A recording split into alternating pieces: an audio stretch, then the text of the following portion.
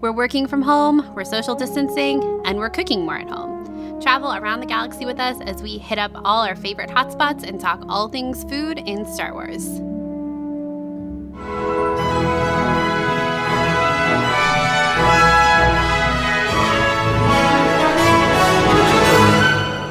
Welcome to Sky Talkers. Here are your hosts, Charlotte and Caitlin.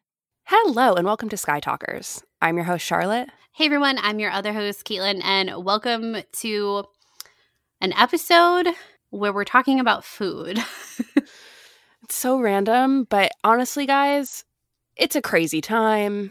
I hope everyone is being safe, healthy, responsible, and everyone is doing okay, outside health-wise and also mental health-wise. And I know I've been struggling a lot with anxiety, and Caitlin and I both have that. We just kind of wanted to do a podcast that was super innocuous, and we could talk about The Rise of Skywalker, we could talk about Reylo, we could talk about Ben Solo, we could talk about tragedy, but honestly, I kind of just want to talk about random stuff in Star Wars. And you're right, Caitlin. Like, I can't right now. I just can't. It's too much. And before we started this podcast, I have a glass of wine. Like, this is going to be a chill time, guys, where you're not going to be thinking about what's going on in the world, I hope. And you could just, for an hour and a half, I don't know how long this episode is going to be, you can hopefully, turn the brain off and just think about Star Wars. And because that's what I need right now. I even put my phone away. I always have my phone on me when we're podcasting, just in case something happens. But I put it in another room, and I'm just, I feel like we all need this. I don't know about you. Yeah, it definitely is a crazy time. This is my first time working from home, actually. I've never been in that situation, and it's very different. I'll say that. And I feel like we're on Twitter a lot more, and I don't know, it's helpful to see other people kind of working through this, whether it's, like Charlotte said, I think both of us have gone through waves of anxiety throughout the past couple of days, and it's definitely scary, and it's a lot of disruption to daily life, and there's a lot of what ifs and question marks out there right now. And yeah, I think it was good that we thought of this topic of just something super random. I mean, Charlotte, our last episode was about sacrifice. I know. You chose it. You chose it. This is so heavy. I'm sorry. I wanted to talk about Solo. I don't remember that. I don't remember that. Yeah. So today we're coming in talking about food, which I think is going to be a really great topic. I'm sure a lot of you know that Charlotte works in the food industry, so she definitely has a lot of insight into recipes and food production. So we'll see what she thinks of food in Star Wars. I gotta say, though, I feel like Star Wars does not eat enough. Like, our characters don't eat enough. It's so funny because whenever we've had guests on in the past and we've asked them who they would bring to their Sky Talkers Star Wars dinner party, so many people bring Rey, and their whole point in bringing Rey is, I just want to give her a good meal. Mm-hmm. It's so important, and I feel like there's not enough eating in Star Wars, so I'm excited to go through what we do get of food, and I don't know, just talk about it, laugh about it, hear a little bit more about it. Yeah, I mean, you and I bake and cook a lot. This episode is not about, like, the process of cooking. We're talking about food in Star Wars, like, let's be real. Yeah. But I think that, just as a side note, I've found, in terms of, I'm a very anxious person, that in terms of my anxiety, I really get so much out of standing in front of a stove and stirring a pot of risotto for 45 minutes to an hour and not thinking about anything. I really, except for that arborio rice absorbing that broth, I think that it is so important. Yeah. I think it really is. So, at least for me, it is really important that is always going to be part of my life. So when we talk about food in Star Wars, yeah, there's not enough food in Star Wars. I've always wanted it to be more of a thing. I think that Rian Johnson, in Canto Bight, there's like I think that there's sets that were designed. There was like a cake shop and all these things. I would have liked to see more elaborate, extravagant, over the top foods in Canto Bight. I think we're like this close to seeing that, But I feel like Star Wars doesn't. You're right. Star Wars doesn't have enough food, but there is food in Star Wars. There is food. There is food. It's if you guys follow me on Twitter, you guys know that I watch a lot of K-dramas and Asian dramas. They're like my favorite thing right now. Really good distraction, I think, too. But they eat so much in those shows. Like, they're constantly eating more than I've ever seen in any American TV show, and also more than I've ever seen in Star Wars at all. And I think it just really highlights how few instances there are of people eating. And, I feel like a lot of problems in the Star Wars galaxy could probably be solved if they all just, ate a little bit more. They're just a little hangry. Well, the thing is that in terms of food, like, sharing a meal is a form of communication. If we always say that, like, the problem in Star Wars with our characters is these interpersonal relationships don't talk to each other enough, and often that can happen when you're breaking bread with someone and sharing with someone, like the act of sharing, I think is missing from Star Wars. And what we're going to talk about certain parts, but the first thing that comes to my mind is how impatient Luke is when he's in Yoda's hut, and when Yoda is just like over the fire brewing a stew. He's like, yeah, you know what I mean? There's no patience there, and Yoda says it. Yeah. Just like, enjoy the stew, man. I'm slaved over a hot hut all day. Brewing this stew. I've been brewing. Do you know how long this stew takes to brew? It's called the root leaf stew.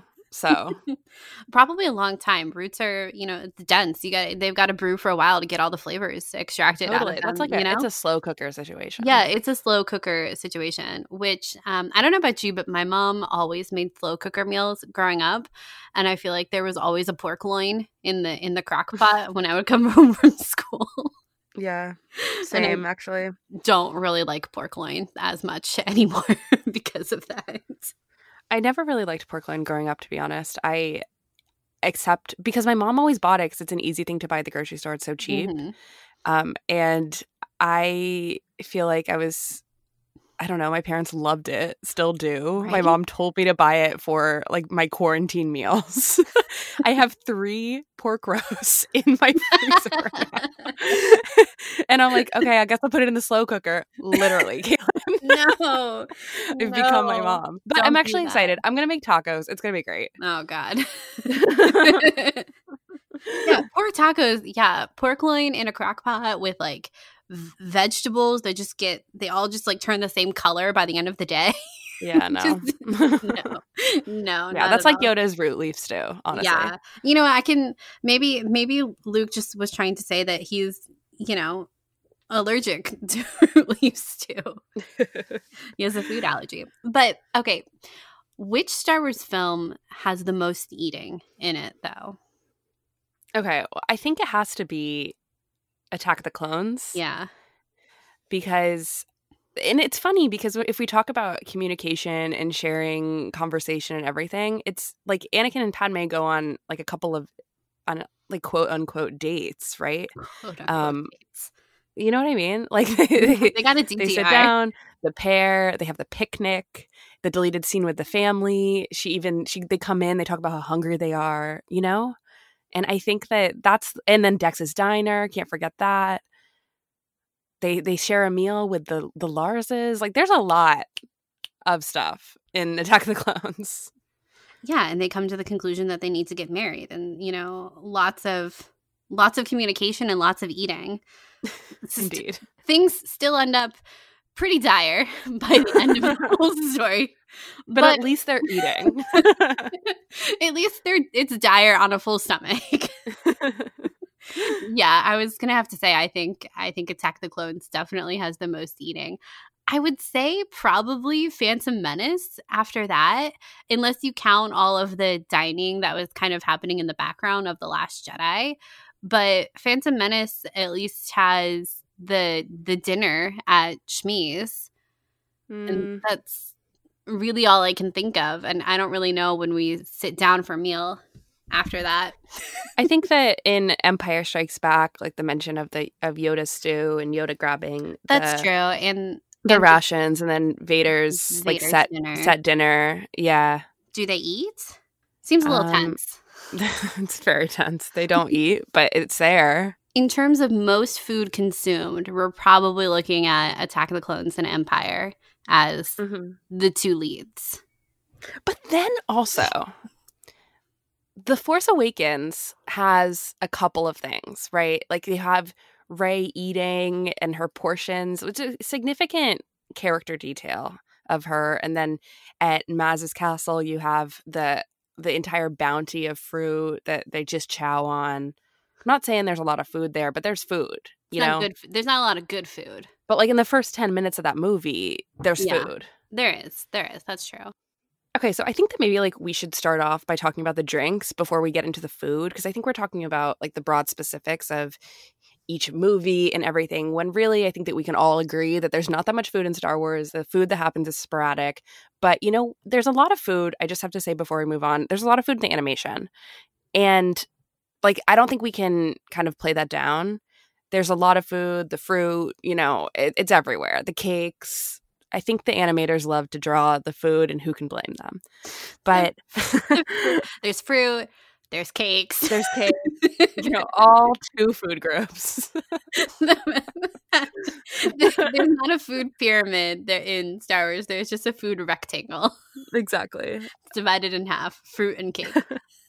Anyway, I think that we should start off with drinks, though, because I think in terms of thinking about Star Wars and what you eat and what you consume, I think that most people think about blue milk and now the thalasiren milk. So the blue and green milk that's available at Galaxy's Edge and everything. And man, Caitlin, I just don't really know how I feel about blue and green milk after trying it. I like them. Yeah. I mean, they were good, but I don't know. They were good. I didn't get it the last time I was there. And I think that says something, you know? I will say I feel like they have a very muted flavor. They're not super strong, I don't think. I think some people would disagree with you. Really? I didn't think they were super strong, either one of them. If I remember, I think I liked the green milk better. Yeah, you did. But they were good. They were good for a hot day, you know? They were cold, and I thought it was relatively light flavor profiles. Yeah, it was delicious. Mm-hmm. It was nice. I am not super drawn to it, but you cannot understate how iconic it is.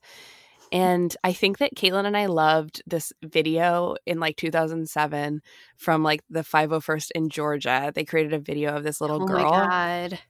This little girl who was dressed up as Leia talking about Bantha Blue Milk. And she says like, it's the best in the galaxy. It's a commercial. And then an explosion happens. And the Imperial stormtroopers come in, and they like kind of, it just sounds really awful when I say it out loud, but they like kind of hold this Princess Leia at gunpoint, and they're like, say Imperial Bantha milk is better. It's really funny. I always like this concept of the like politics behind Bantha Blue Milk, where it was used to be so innocent, like this thing that Aunt Beru served, and so ubiquitous with Star Wars. And this video is so funny. I'll link it. It's hilarious. Oh, I forgot all about that. And she does it too afterwards, but she's so deadpan and sarcastic. Yeah. This little girl is like 4 in this video, and she nails it. She's like, Bantha Blue Milk. I forgot all about that video. We used to know the whole thing. I would say we probably still do. Yeah, I think if I watched it, I'd be like quoting the whole thing. Yeah. Yeah, I think that you're right. The blue milk is so iconic in Star Wars, and I think it's kind of funny that that's like, why? Because it's so weird. Also, it's so low budget too. It's literally just milk with blue food coloring, and I think that somehow perfectly embodies A New Hope and so much of like the magic that all went into it. Like really high budget, great special effects, but also not at all. And that mixture is so perfect, and that's why it's magic. I think the blue milk is part of it. What I think is funny is the idea of like on a what do they call it? A continuity manager, producer, someone who like monitors the continuity between shots, having to write down how many drops of blue food coloring went into milk so that it wasn't a different shade of blue in between takes or days or something like that. That's so funny. It's precisely. I wonder who has that drops. info. Yeah. Where is that drop? You see, if I worked in the Lucasfilm archives, I could find that somewhere. Yeah, because they had to recreate it for Attack of the Clones. Yeah. Yeah. How much green food coloring goes into the green milk? I don't know. So much. I actually think it's a lot because it's really thick. And I'm sure that they had a much bigger batch of green milk for the effect with the phthalate than for the blue milk. True. So they probably had to put in more, like, what's the ratio? Were they still going for like the same color palette as far as like... Is it even milk? That's the question. Because at Galaxy's Edge, it's not dairy milk. It is... No, it's like a slushy. No, it's not dairy milk at all. It's vegan. So it's I think it's coconut milk. I could be completely wrong about that, or maybe it's some sort of another nut milk, and which makes it, I think it enhances the flavor, but I always thought it was interesting that it actually wasn't dairy milk, and you have to wonder, was it dairy milk originally and in Attack of the Clones? These are the things I would like to know. I don't know, because you think about on A New Hope when they're filming in Tunisia and like bringing out milk there, like if they're on set all day, it's just gonna get so hot. And that's what I mean. That's why I'm like, maybe it's almond milk. I mean, that just makes sense. That's really just like nut water, you know? Yeah, no, that is what it is. Yeah, so it makes more sense in terms of filming. But were they even thinking about that in 1976? Probably not. Yeah. I think everything was hellish. So what's another spoiled milk to add to the 102-degree weather? No use crying over spilled spoiled milk. Truly.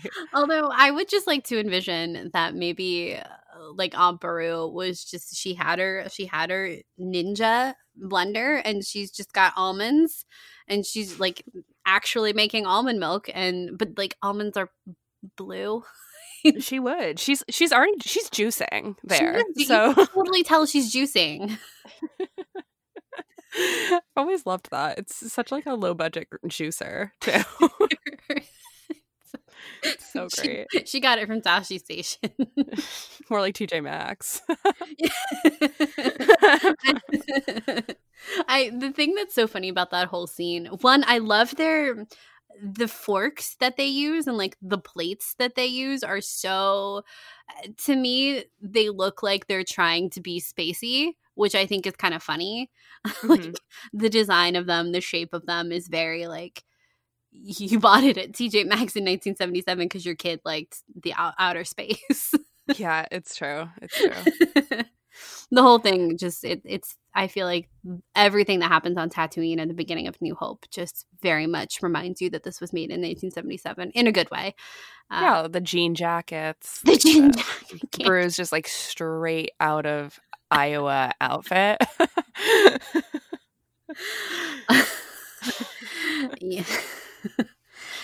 Like, no offense to Iowa. Yeah. Iowa's great. Don't get me wrong. Caitlin's family's from Iowa. I'm not saying that. I'm just saying it was very much like straight out of Americana. Yeah, it's very like a little jarring. Midwest, like the big collar, the big the jean jacket with the big shoulders and like almost like shoulder pads and the colors and yeah, it's like a far cry from the like Jedi tunic situation. I feel like she brought that with her. I feel like that was in her suitcase. And like that's what I think of. Anyway, we're straying from the subject. This is not a wardrobe. This is not a costuming episode. This is a food episode. Okay, let's talk about Calf though, because Calf is also iconic Star Wars. So much so that now my mom can't stop saying coffee, like calling it calf instead of coffee. She loved it in Galaxy's Edge, like loved that whole denotation. I think it's funny. And I think this is one of those brilliant like changes that Star Wars has done to something that's real life, just to make it a little bit more Star Wars-y. Like, you know, Refresher is another one of those. But Calf is just, you know, solid coffee. I love anytime Calf is included, but especially in Last Shot. Caitlin, you made a note about this in our notes. Yeah, there's actually a whole passage that talks about a diner called Frirogo's satellite. Free ragos. Free rag. It almost looks like ragu. Another food. Sauce. Mm-hmm. Yeah, so hold on, I'm gonna read it because I'm pretty sure we read it in our last shot discussion too, this little passage here, but I think it's so funny. Reminder that Charlotte and I love Last Shot, and I think it's so fun. But they're at this diner, which I think is great because, again, we don't really get a lot of instances in the films where they're chilling, eating, and talking about their problems. And this is a great scene because it takes, if you don't know, Last Shot takes place in 2 different timelines. And this one takes place in the earlier timeline. And Han just saw his crush, Sana. I think it's Sana.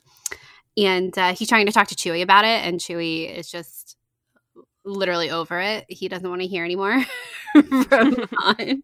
And so they're at this diner, the Frirogo satellite diner. And he goes, quote, "That's how I see it," Han said, sipping lukewarm caf and leaning forward like he was about to reveal a major galactic secret. "The way you can tell that Sana likes me." Chewie groaned and looked out the window at the various cruisers docked outside. "She doesn't act like it. Not at all." Han wiggled his eyebrows. "The opposite, even. But that's how you know. Am I right?" They'd gone through all the stages of a stakeout several times already, from the initial thrill and a tasty meal, steak, eggs, calf, to the lull. What's great too about this is that steak is in parentheses with an exclamation point. Eggs is in parentheses with an exclamation point, and then calf is in parentheses with an exclamation. Like how my brain works. literally. Calf, eggs, calf. To the lull, when things settle in, to abject boredom and a general desire for something to happen, anything at all to happen, even something unrepentantly tragic, just so long as it's not more sitting around staring across the table at the same increasingly ugly person and all the neon blinking signs and irritated waitresses of Frirogo's. Then, more calf, fritzel fries, curmudgeon snippets, calf. Han had caught a second wind while Chewie seemed to swing into a melancholy even deeper than the usual grumpiness that took him over whenever Han tried to talk about his love life, or lack thereof, or whatever. But Han was feeling good. Calf! Calf. So much calf. Calf has such an overwhelming presence in Last Shot that it really makes me wonder how much coffee Daniel Jose Older drank while he was writing this. Because it's such a relatable mood, though. Like now, this is where we talk about real life, where Caitlin and I both you used to have a French press, but I feel like we have entered the age of the French press, right? Mm-hmm. Like a week and a half ago, I ordered a French press on Amazon at 3 a.m. and now I'm very into French press coffee. I'm going through coffee so fast. It's insane. Oh my God, yeah. And my brain is literally calf exclamation point all the time. Yeah, I've had a French press for a while, but because I bought my first one last year and I got like a cheap one because this is what I always do. I get like a really low budget version of something and see if I'm going to stick with it before I buy a nicer one. And then you had kind of done the same thing, and so then you got a nicer one, and I was like, all right, well, gonna be at home.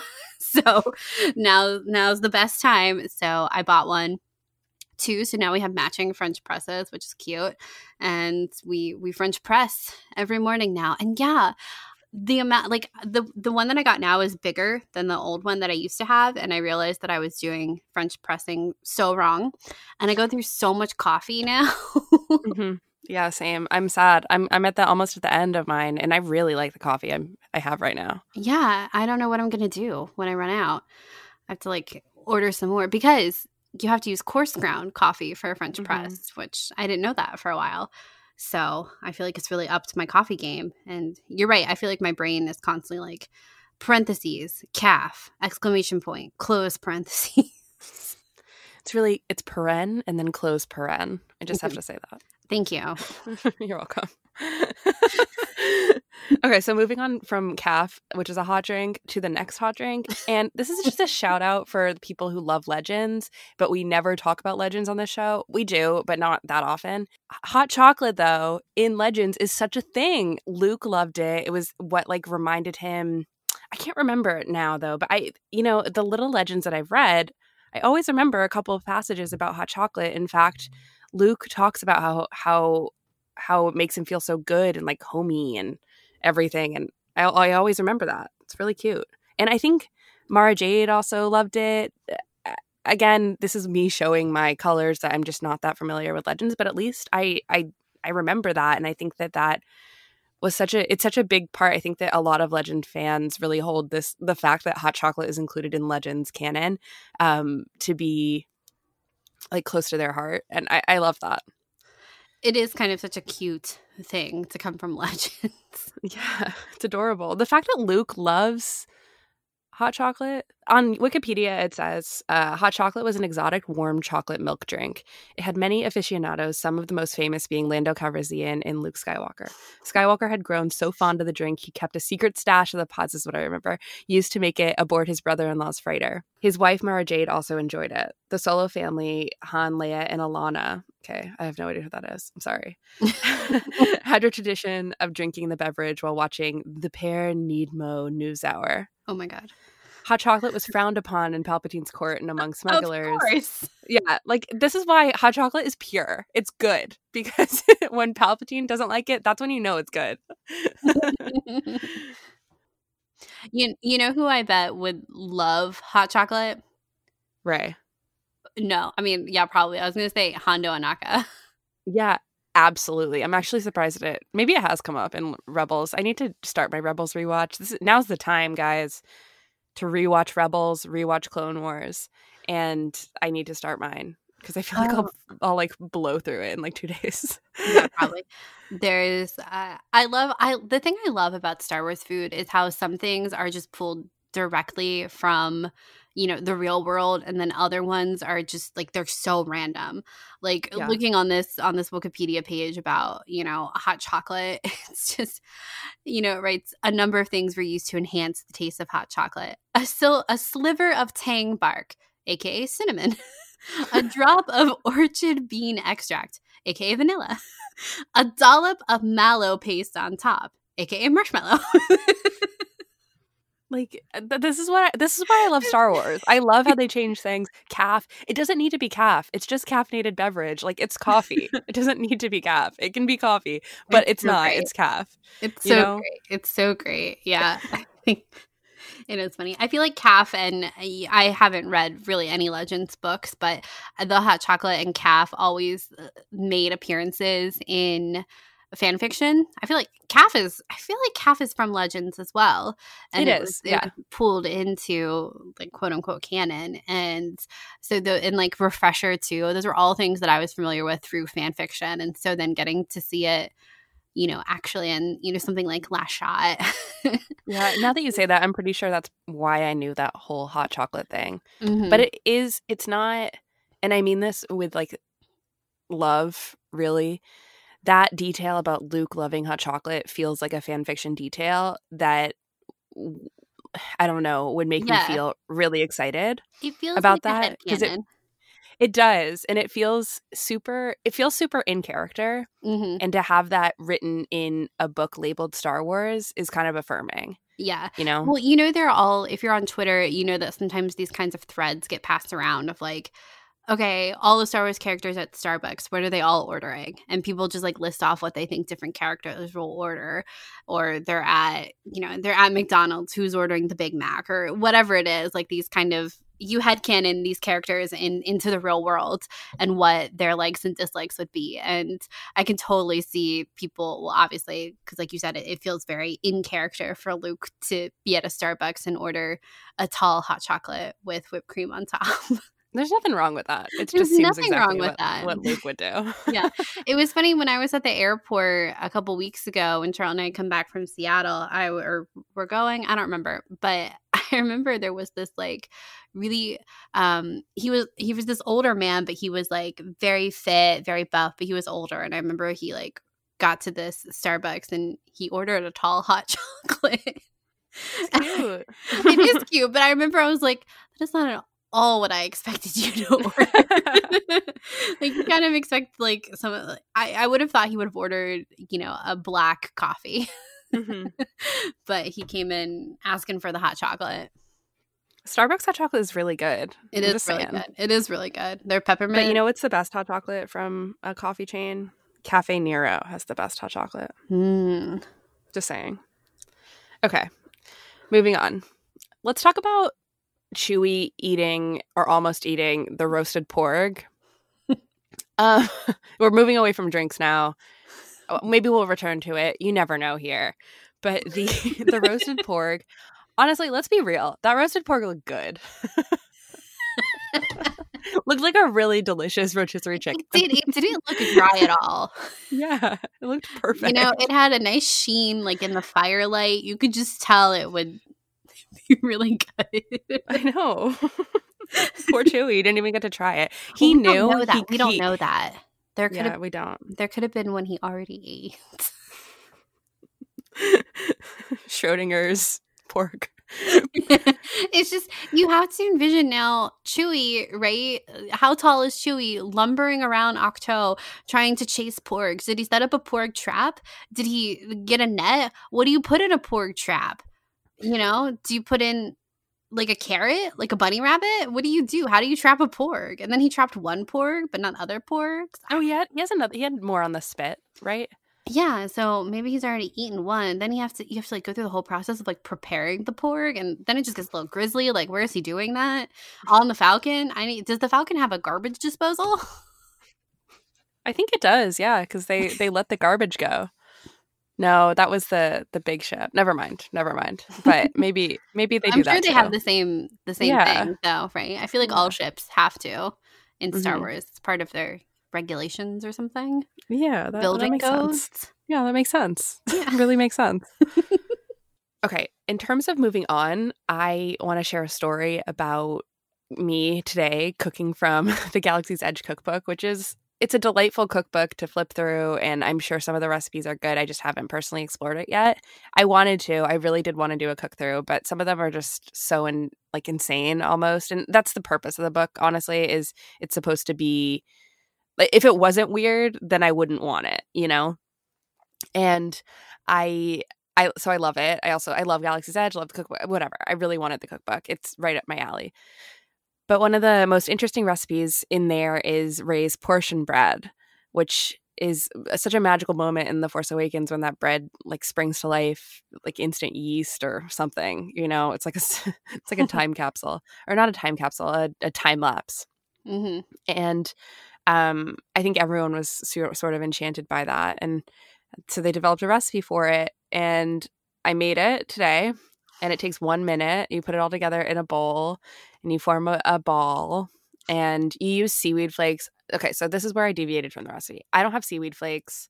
Probably should have seaweed flakes because I don't actually mind seaweed flakes, but and you put them in there just for a little bit of a taste, because I think this portion bread is supposed to taste way better than Rey's portion bread. Like, I think that you're supposed to think that hers is like literally disgusting. There's no salt.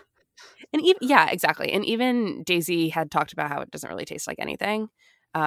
Anyway, so I made it, and I added, instead of seaweed, I had some green onions, some scallions. So I chopped them up really small and I added them instead, just for looks. And anyway, my bread like totally did not turn out. And it didn't have that same effect. In fact,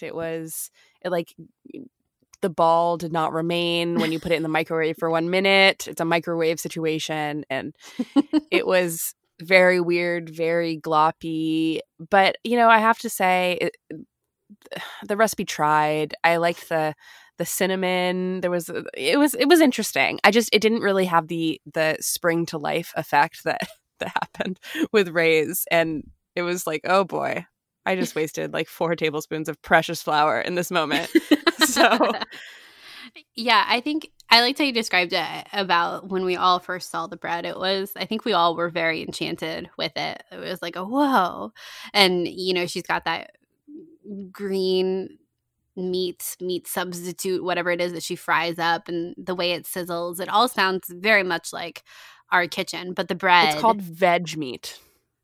okay, gross. Yeah, I know. It doesn't tofu, yes. Veg meat, no.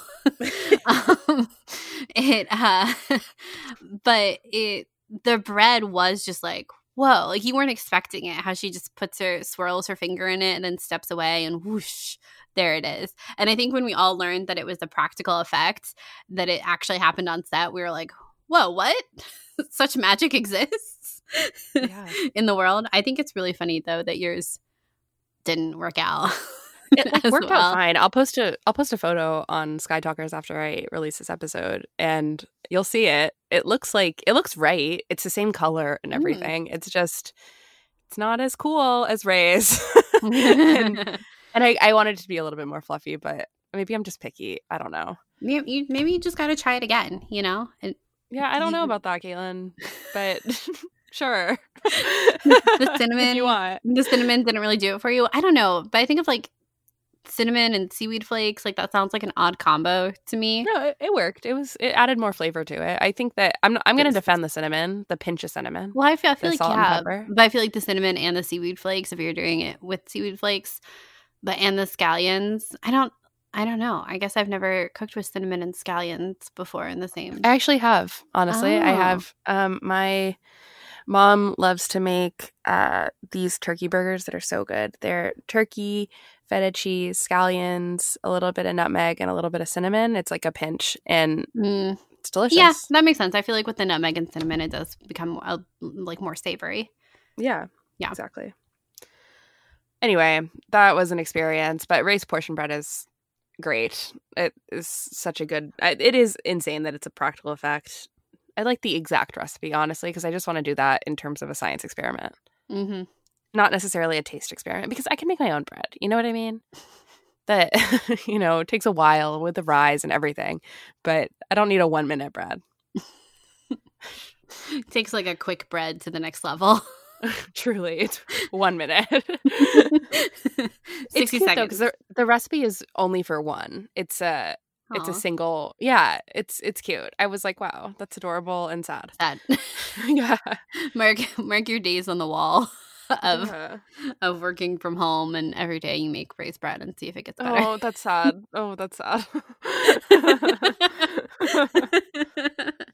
All right, so moving on from sadness to a new addition, I feel like, into our Star Wars food cookbook is the deep fried Nuna legs. So they're not exactly new. They've been in the Clone Wars for a while. I feel like they really got their chance to shine, though, recently. So it's actually like not confirmed that the Nuna drumstick is what Wrecker was holding in the latest episode of the Clone Wars, or 2 episodes ago. But it had to be, right? It's got to be. I mean, how many different types of deep fried legs can there be in the galaxy? Well, there's tip yip. There's shack meat. There's a lot of stuff, Caitlin. There's a lot of Asian. Shack tea? No, shack. Like what Anakin rides in. Oh yeah. on Naboo. My first thought was shack tea, and I was like, what? No, I think that even it's on a Galaxy's Edge menu too. It's weird how familiar you get when you have been to Galaxy's Edge. You're like, oh yeah, Andoran tip yip. You're like, what? What am I saying? Yeah. What are you saying? Like, well, the different fried chicken available in Star Wars. Yeah, I feel like if you haven't watched Clone Wars, the new season, this isn't really much of a spoiler for you, but one of the clones from the Bad Batch named Wrecker, there's an episode where he's just walking around the ship in the back with like a giant, massive turkey leg. It's just really enjoyable. He's benching and also eating a turkey leg, and it's a vibe, but I don't know what kind of vibe. It's not our vibe. It's not our vibe. No. But I think that it is deep fried Nuna legs. The deep fried Nuna drumsticks actually first made its appearance on the episode The Deserter of the Clone Wars, but perhaps is most notably from the Voyage of Temptation, and it was right in front of Satine. So Well, now I'm sad. now you know. Yeah, now you know. Yeah. Always circle back to sadness somehow. Yeah. Somehow. Actually, let's talk about something fun, which is the Meilooran fruit from Star Wars Rebels. Meilooran is that thing that every time I see it written, I have to actively think about how to pronounce it. I don't know why, but I'm always like, Meilooran fruit. Like when I see it written out, it just doesn't come automatically in my head for some reason. But the Meilooran fruit is from the early season of Rebels, and it's such a fun episode. And I love first episode, right? Yeah, it is the first. So yeah, I was right. It's an early episode. But Hera gives Zeb and Ezra a shopping list. Basically, she sends the two kids to the store and says they can't come back until they find Meilooran fruit. And Meilooran fruit is super rare. It's super expensive. You just don't come across it every day.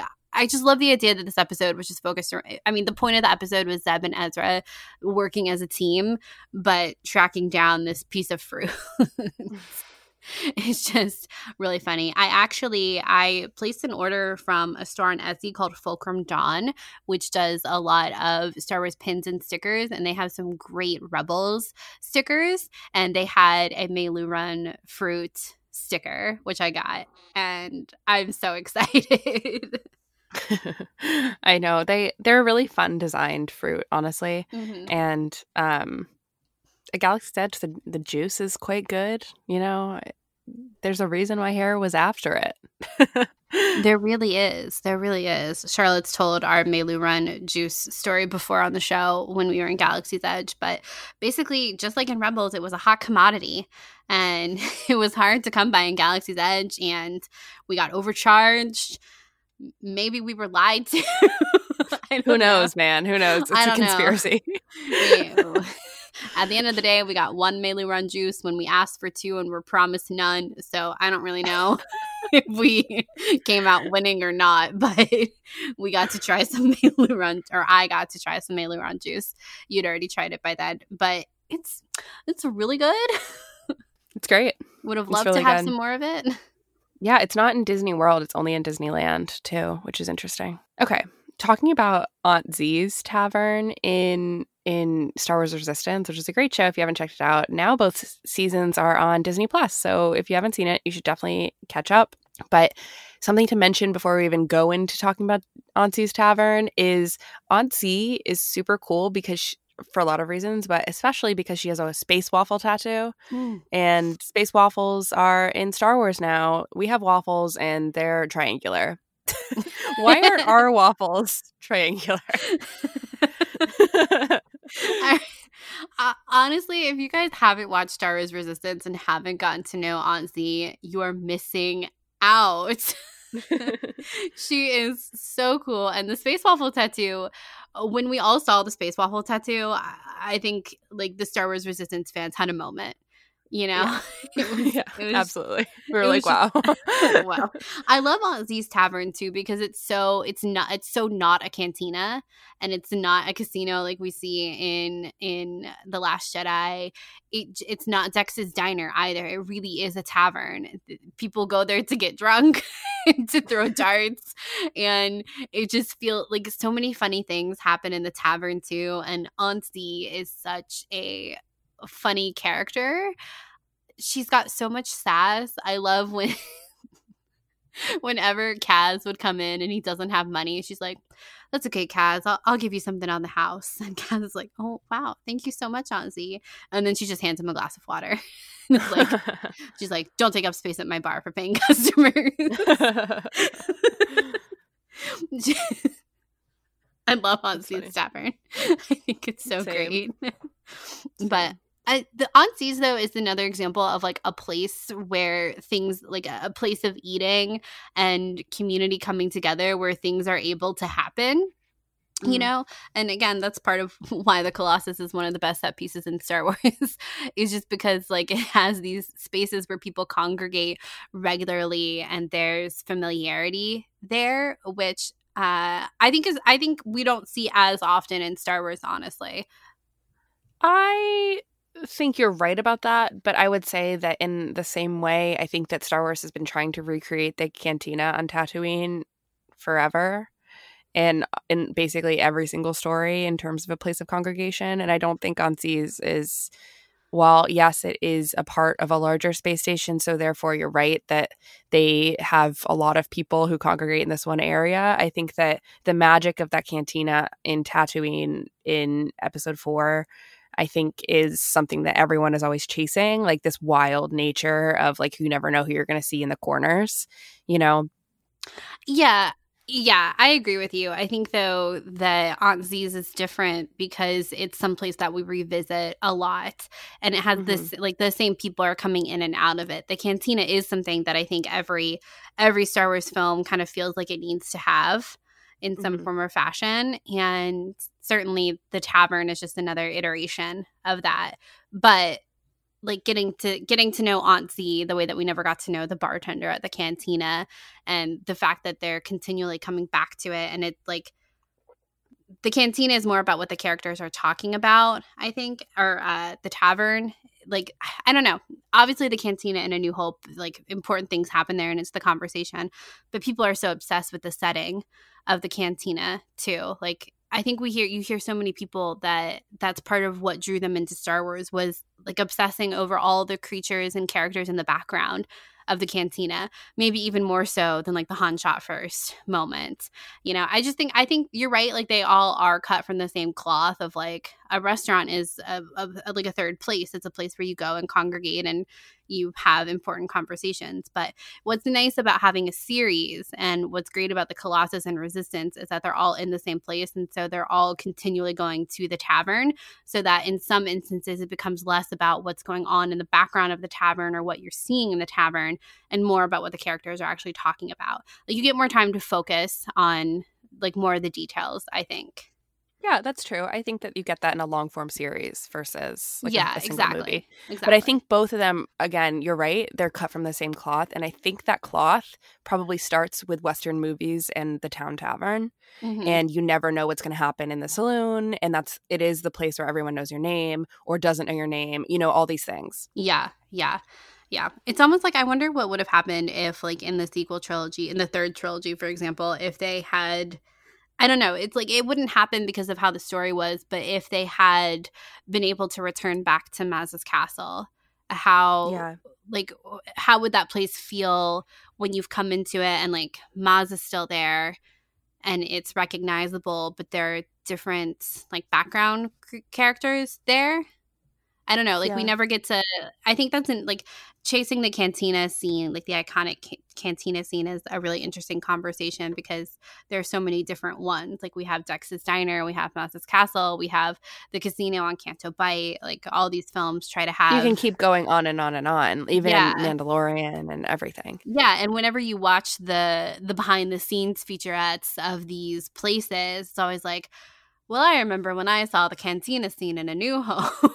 And it's crazy how much of an impact that had on so many people. Totally. Yeah. That makes me think of, now we're talking about The Mandalorian. This wasn't included in my original list, but we have to talk about spatchka and bone broth. Like, it's so iconic. Oh my God. The Baby Yoda sipping the bone broth moment, and the woman in the bar offering up an extra spatchka. Spatchka. I want some spatchka. I feel like I'm going to be thinking about that forever. It's like the moment she says that, there's so many things about The Mandalorian to me that are almost instantly iconic. And to me, that was one of them. Spatchka, like, what is it? I think it's just like a drink. I think it's like soup and a drink, you know? Yeah, it kind of almost, like, it sounds kind of Russian, like. Yeah. Eastern European spatchka.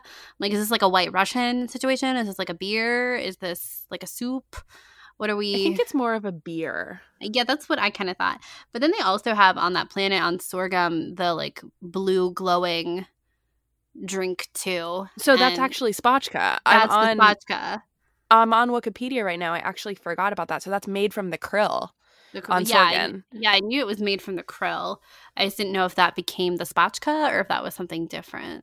That was like, it is, and they use the word brew. So I would say that we are all right here with the blue, the beer, that everything is, it's all the same. Well, they have those giant vats of it that they take down in The Mandalorian, which was a great scene, by the way, if you haven't seen it. But yeah, how could we forget the iconic scene of Baby Yoda just with the with the bone broth, just watching The Mandalorian and Cara Dune duke it out. So good. Honestly, so good. Everyone writes about that as like, oh, that's the tea, but really, that's the bone broth. It's the bone broth. The bone broth. You know, at work we had a tasting of bone broth recently, and it was Baby Yoda emojis in the chat every single time it was called we were tasting bone broth. I just, it was iconic. Everyone knows that bone broth is like perfectly associated now with Baby Yoda, even if you're not in the Star Wars fandom at all. And I just love that. I love it. It's so funny. It's so funny. Oh, Baby Yoda. I know. It's always like, I remember that was such the conversation with The Mandalorian is how does he eat? What does he do? And I remember in that episode, someone had asked him, when's the last time you took that thing off? And he was like, yesterday. Yeah, well, she serves him breakfast, and then he takes it off, and he eats it in front of the open window for some reason. We're not going to talk about that. Okay. Hope none of the kids see you. I guess it only counts for you to remove the armor for life if the person who sees you is over like 12. In which case, why can't Baby Yoda see you? But I guess he's 50. So. Yeah. I guess that's why. Okay, moving on. Let's talk about the iconic pear, because the pear is one of those things that is so Earth in a world that doesn't need to be Earth. But the pear. We've talked about the pear a lot, like for years on this show, about something that I think is quite enigmatic for you, Caitlin. Like you never really loved the pear. You thought it was pretty. See, clearly pretty like earthly. No, I just thought it was funny. That's not why I dislike the pear scene. What bothered me about the pear scene is that he gives her the small piece. He literally gives her the butt of the pear. He doesn't cut it in half. He cuts it in thirds, and he keeps the 2/3 big part for himself and gives the last third, the butt third, back to Padme. It's not great. It's not great. You have to assume that he continues to feed her, but the scene cuts. No, so you're like, he really just started there. You can't assume anything with Anakin. What's funny is people who maybe know this, but Charlotte and I wrote a fan fiction about this whole thing once, and it was called we were like 12. We were not 12. We were like 14. It's fine. It was called the fanfic. Actually, I'm not going to tell you what it was called. I'm pretty sure it's still up, but it was basically a story. It was a one shot. And it was basically because I held the headcanon that Padme was secretly like so annoyed that Anakin gave her the tiny piece of the bear.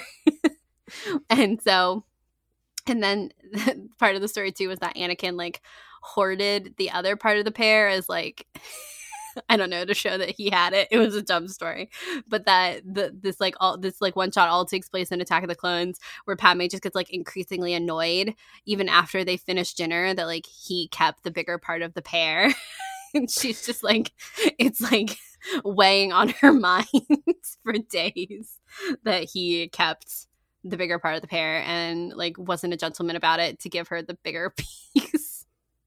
Well, she didn't do that clearly because she kisses him later. I know. I'm over here like, girlfriend. Is this smart? You can't forgive that. It's the little things that add up to the big things. And you know what? He became Darth Vader. So. I was about to say, it's all compounded. She's first strike is stealing the top of the pear, but second strike is killing all of the Tusken Raiders, but she still stays. So clearly she's not that mad. She should have paid attention with the pear. I was going to say, I can accept killing all the Tusken Raiders, but I draw the line at giving me the bottom of the pear. Should have. Anyway, we actually read that fan fiction on our Patreon like 2 years ago. If you really want to go back and find it, yeah. But it was really bad, and I still think that scene is hilarious. That scene is like Attack of the Clones is so funny. I love that movie. And her face, I'm due for a rewatch. Let's be honest. I am too. Her face, even you can tell that it's a little like, huh, I'm laughing, but my eyes are killing you, kind of thing. That's what I read into it. Yeah, it's good. It's good. Yeah, it's a good scene. It is. It really is. Okay, but let's talk about the star of Galaxy's Edge, which is the Ronto Rap. You know, some people don't like the Ronto Rap, but Caitlin and I are here. I don't know those people, and I choose not same. I don't recognize those people. Actually, if you don't like it, you're valid. I understand. But if you like it, then you're my best friend. Because honestly, love the Ronto Rap. Like, it's so good. It's so good. It's so... I don't know what I was expecting with the Ronto Rap. You see, the thing is, we had the Ronto Rap with the Meiluran juice when we were in Galaxy's Edge, and it was just such a perfect combo. I really can't get over it. I often think about the Ronto Rap and how I would 100% want one right now. Yeah. It just didn't need to be. You know, the Disney hot dog is a standard throughout the park. I think there's only a couple of locations that they use a different type of hot dog.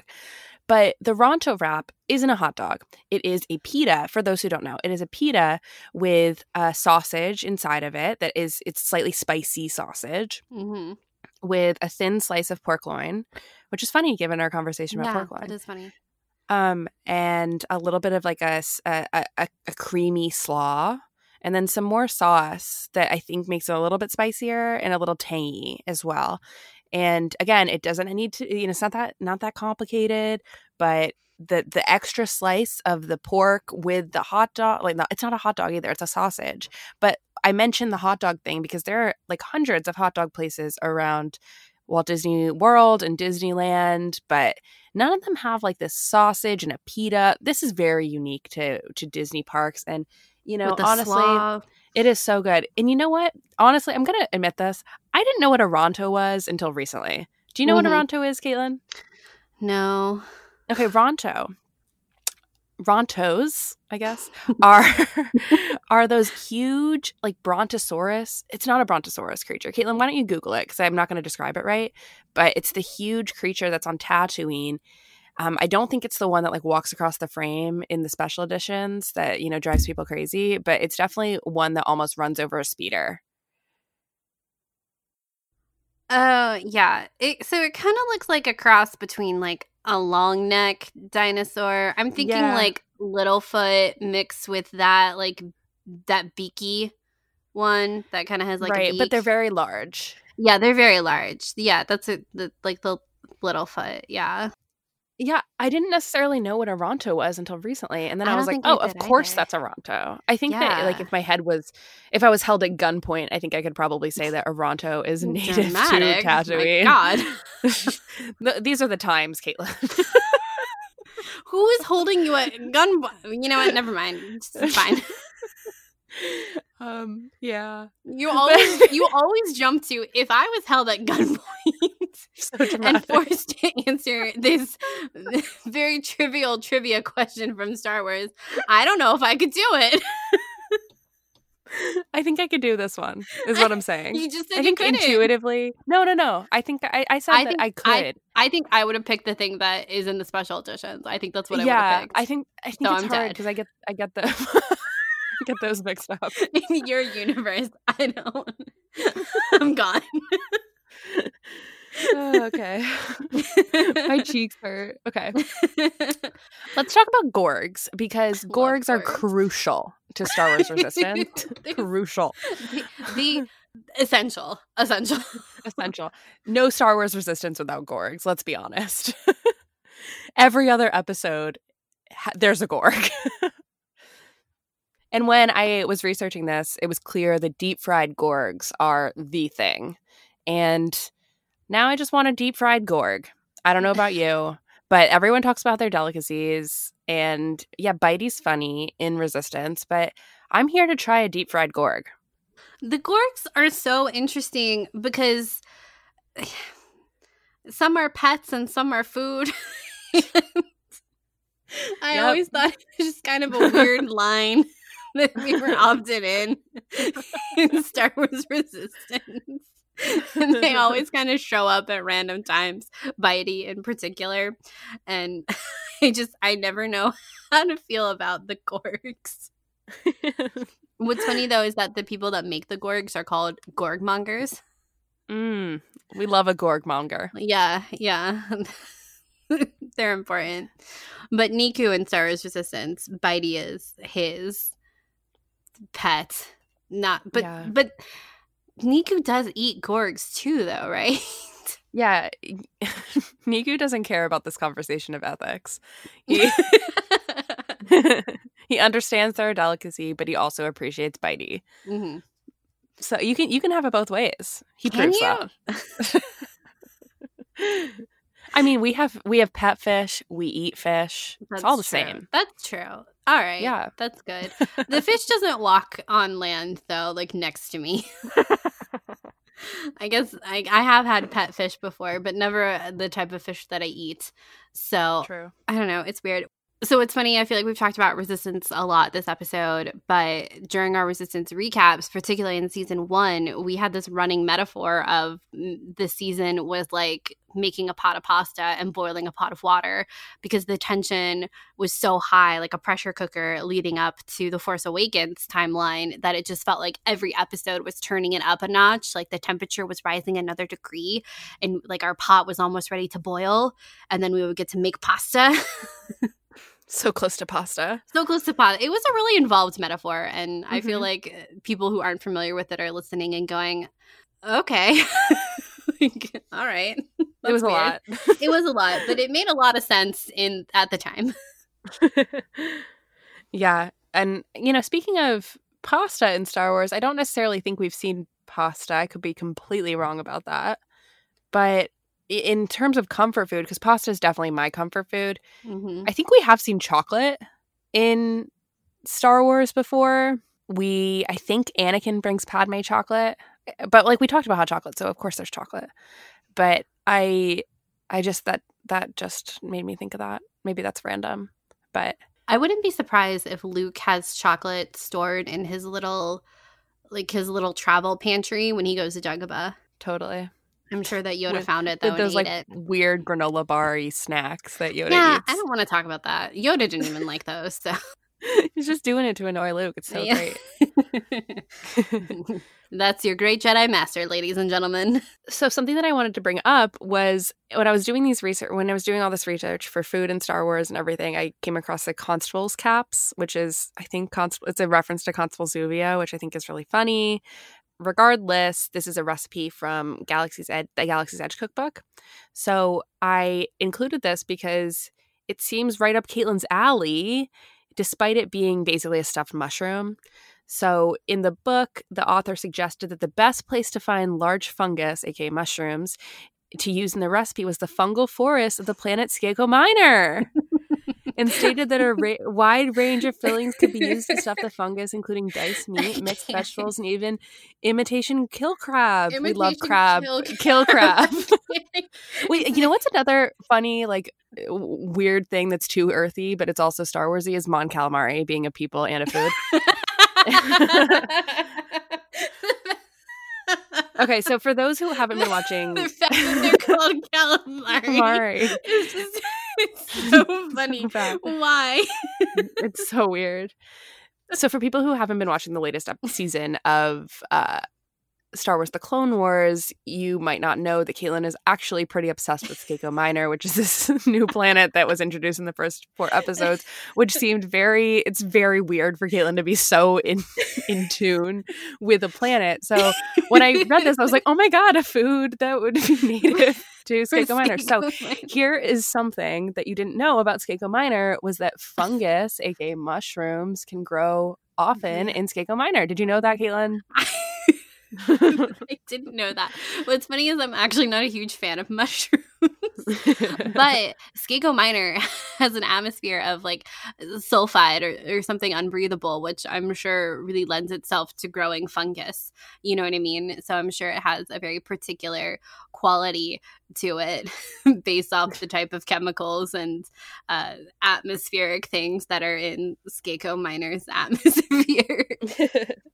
Yeah, I can't explain the whole Skako Minor thing because it's so unrelated and ridiculous, and you just have to listen to our Clone Wars recap to really understand. You can listen to the first part. You'll get the Skako Minor. The gist. You gotta wonder though, did they ever, if they didn't have imitation kill crab, would they use Octoptarsus?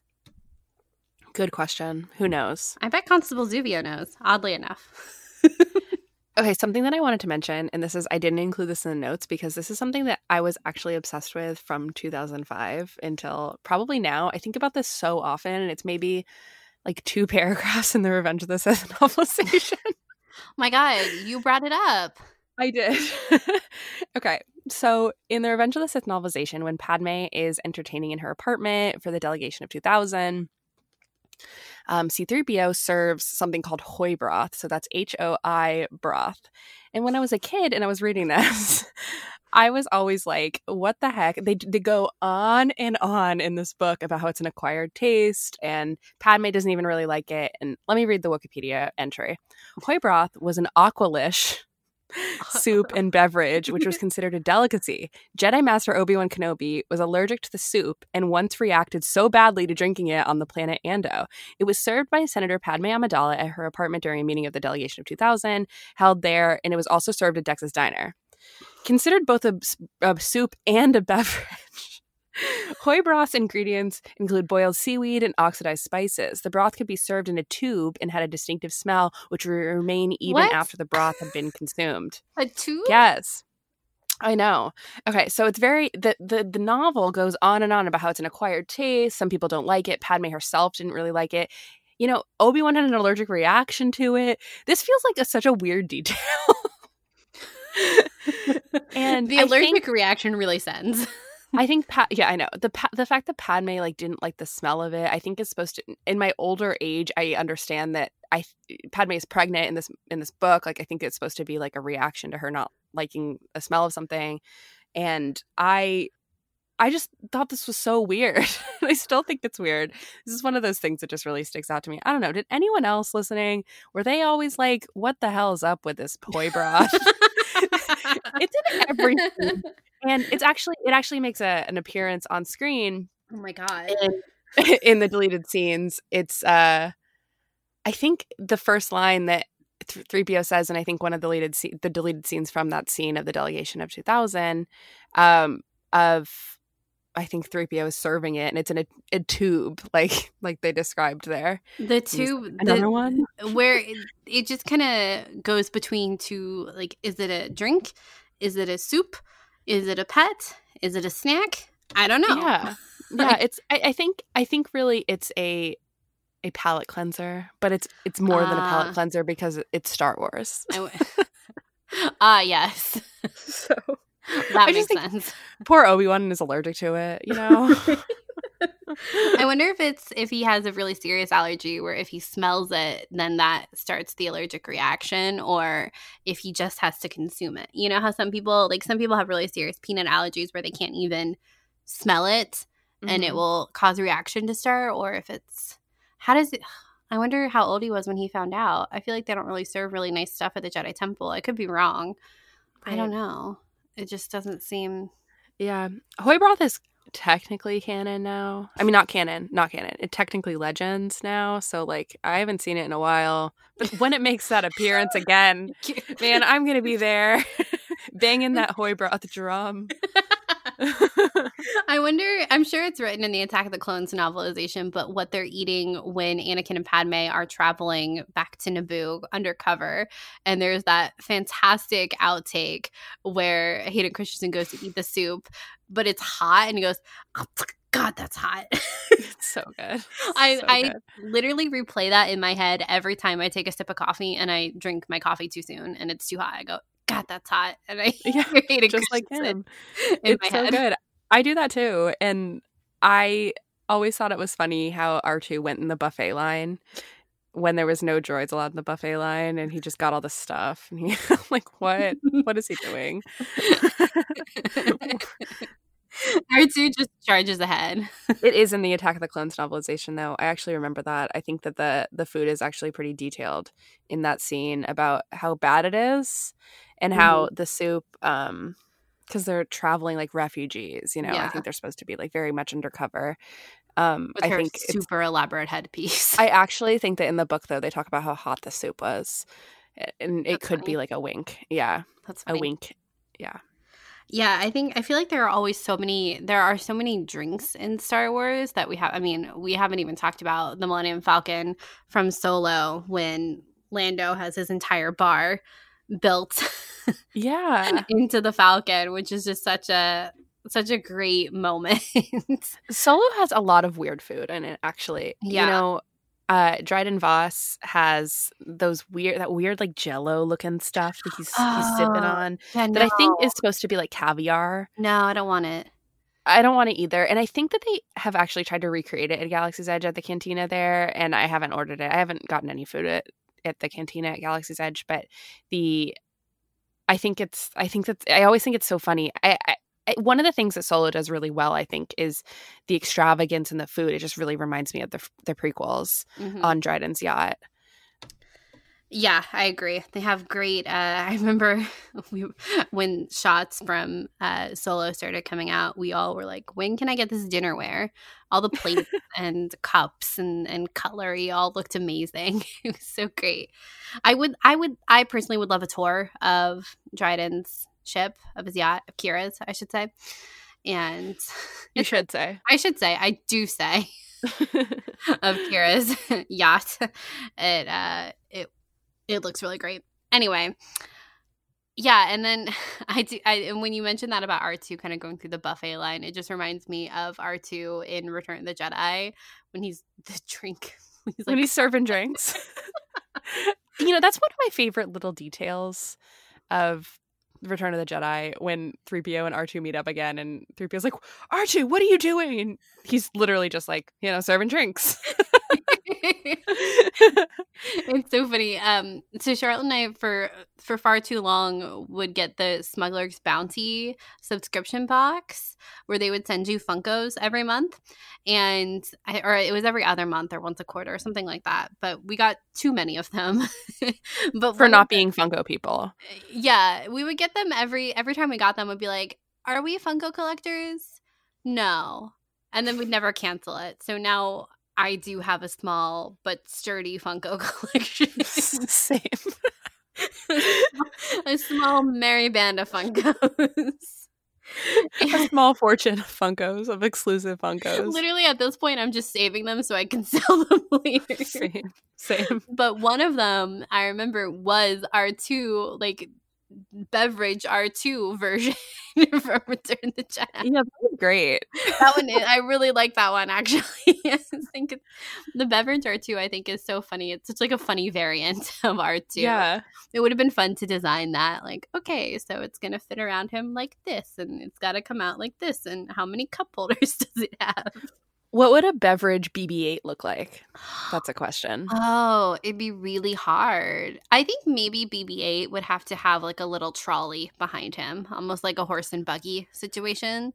Yeah, I was thinking about how baby, oh my gosh, BB-9E would be better because he could become a table because the top of his head is flat versus BB-8 who has a dome. Yeah, that's true. Yeah, I think that BB-8 would have to have like a little trolley behind him, which could also be super cute. Yeah, I would like to see it. Yeah, I think I'd like to see that Funko Pop too. BB-8 with like a tiny Poe, and they have like a lemonade stand. And they just like roll around with their lemonade stand. But it's, you know, like a Star Wars lemonade stand. Yeah. cute. Okay, let's talk about Dex's Diner, which I think is probably going to be the last thing that we talk about in terms of Star Wars food. And I'm sorry if we didn't mention your favorite. But Dex's Diner, I think, is, again, a magical location in Attack of the Clones. And one of the best lines, perhaps ever, is the droid who works there saying, "You want a cup of Jawa juice?" You know, iconic. Oddly enough, your mom like has a spot on impersonation of that droid. Like, yeah, because my mom is from New Jersey, and I think that's exactly what that waitress is trying to emulate.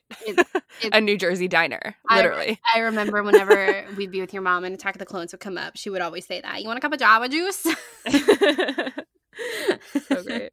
I didn't know until recently that the other waitress there is named Hermione. Yeah. Which I just laugh at. You know, the Harry Potter, Star Wars, the whole thing. It's just, I think it's funny. Totally. I love Dex's Diner. Like looking at this again, it's just like, wow, I'm long overdue for an Attack of the Clones rewatch. Like Dex himself is just, I mean, his name is Dexter Jettster. I mean, amazing. And I always think too about the behind the scenes in Attack of the Clones where the actor is actually there, but he's just like this man in like blue jeans and like a and then they're like, "We're gonna make you look like this." But he does the scene, but he's not like, it's before he's wearing, like they're wearing any kind of mocap or anything like that, or like even like a green suit or something. He's just like, Obi-Wan.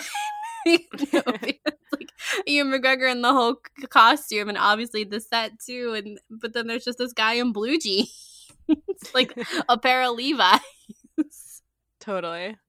I think it's so funny. I love the weird thing about Dexter Jettster too is that he oddly reminds me of that like cast off Disney movie Treasure Planet. I don't know why, but I think like the main character, one of the main characters in Treasure Planet has kind of a similar face to Dexter Jettster, and it always, for some reason, Dexter Jettster always reminded me of that person, of that character. Yeah, I totally see that. I think that's that early 2000s alien design that really is very similar. Recognizable, yeah. Yeah, I like this description on Wikipedia. Serving mostly hard workers from the area, the diner offered home-style cooked meals and freshly brewed Ardies, aka Jawa juice. Jettster worked with the cook who employed two waitresses, Hermione Bagua and her WA7 waitress droid partner, Flo. I didn't know her name was Flo. Oh, see, I knew her name was Flo. I didn't know Hermione's name, though. Wow. Other offerings at Dex's Diner include the Shadwa Club sandwich for 6.7 credits, served on toasted or therm-zapped bread. We love therm-zapped. the Sick Six layer cake, which was one of his most popular desserts, served by the Slice at 2.5 credits, and the Photon Fizzle at 1.7 credits. Credit chips were accepted at Dex's Diner. What's a credit chip? A credit card. Oh, a credit card. I was thinking like poker chips, and I was like, but credits are kind of like poker chips. So what are we talking about? I guess he's like an insert, like you insert the credit card. It's got a chip reader. Don't slide. Yeah, don't slide. No slide, just insert. Yeah. Press enter. Press enter. Yeah, Dex's Diner, I think is, I remember, I just think it's such like a funny, I don't know. I just think it's so random, you know? I don't know why. It just like, it really stands out in Attack of the Clones. There's just so many interesting things that happen in Attack of the Clones, and Dex's Diner is one of them. Totally. And I love the idea that like Yoda can't give Obi-Wan the answer he wants, and he's like, I know who will know. Dex. It's not really Yoda. It's the Jedi themselves. When he goes to that, he like puts in the chip and it does all that like technical stuff with the robots, and it can't come up with anything. Yeah, but he's kind of like exhausted his options at the Jedi Temple. Like he's gone, totally. He's talked to Joe Costa, he's gone through the archives, he's talked to Yoda, he doesn't know. And Dex is the one that gives him the answer or starts pointing him in a better direction.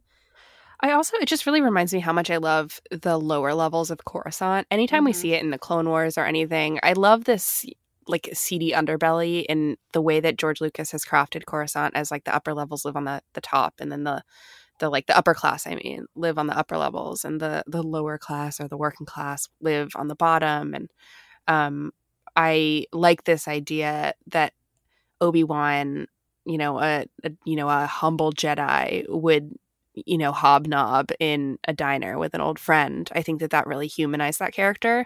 It was a really good choice, actually, in terms of story, Yeah, I agree. It just makes me really excited because we're going to be seeing more of the lower levels of Coruscant very soon with Clone Wars, the new episode coming up on Friday with Ahsoka. Wow. So excited. Depending on when you're listening to this, it might have already come out, in which case we probably loved it. And I am so excited. We need this. We need Ahsoka. I need Ahsoka so badly. Yeah, Ashley Eckstein, who voices Ahsoka, she just recently did a live stream of her Ahsoka Golden book. I think it's called I Am a Padawan. And she did like a little read along on her Instagram a couple days ago, and it was so pure and so good, and I may have cried. Same. Which was, remember at the top of the show we were talking about like anxiety? I think it was like all of that together, and I was like, wow, Ahsoka is coming back, and I'm so excited about this. Anyway, so there's going to be another Ahsoka book that will be coming out, and it's not out yet. I think it comes out in April, I think is what she said. Anyway, that was like a weird deviation. But Ahsoka's coming back on Friday, and depending, again, like Charlotte said, depending on when you listen to this, we probably already loved it and are probably recording talking about how much we loved it. Yeah, it's true. All right, well, I'm kind of hungry now, and unfortunately, I would really love a Ronto wrap, but it's same. But Disney World is closed. Oh, we're laughing, but whoa. Yeah, so would love a Ronto wrap. We'll just have to settle for, I don't know, whatever is in my fridge. Actually, no, I have some Nutella and strawberries, so I'm going to have some Nutella and strawberries. That's what I'm going to have.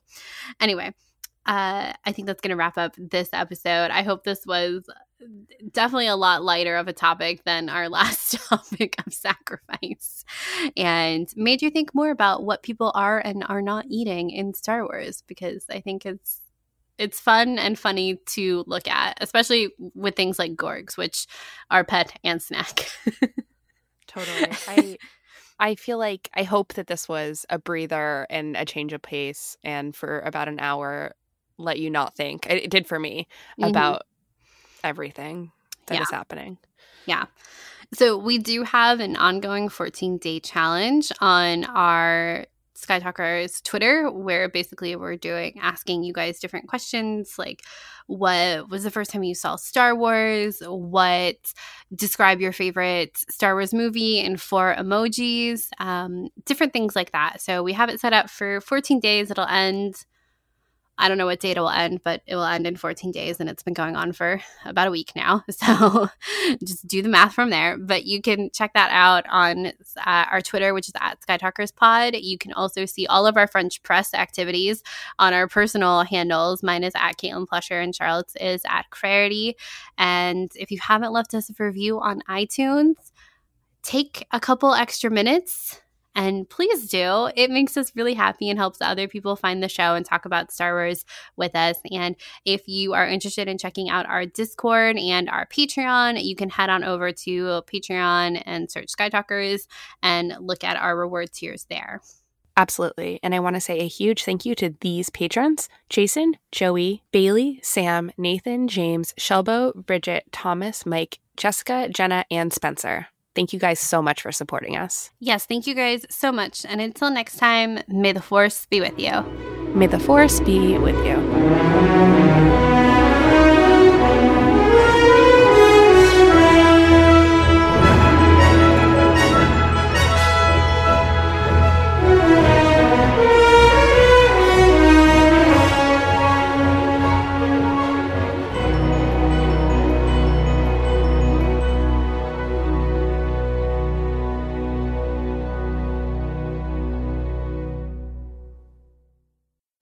Sky Talkers is a member of the Star Wars Escape Pods Network.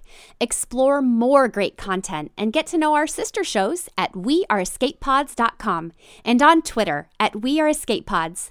The Star Wars Escape Pods Network, promoting positivity in fandom.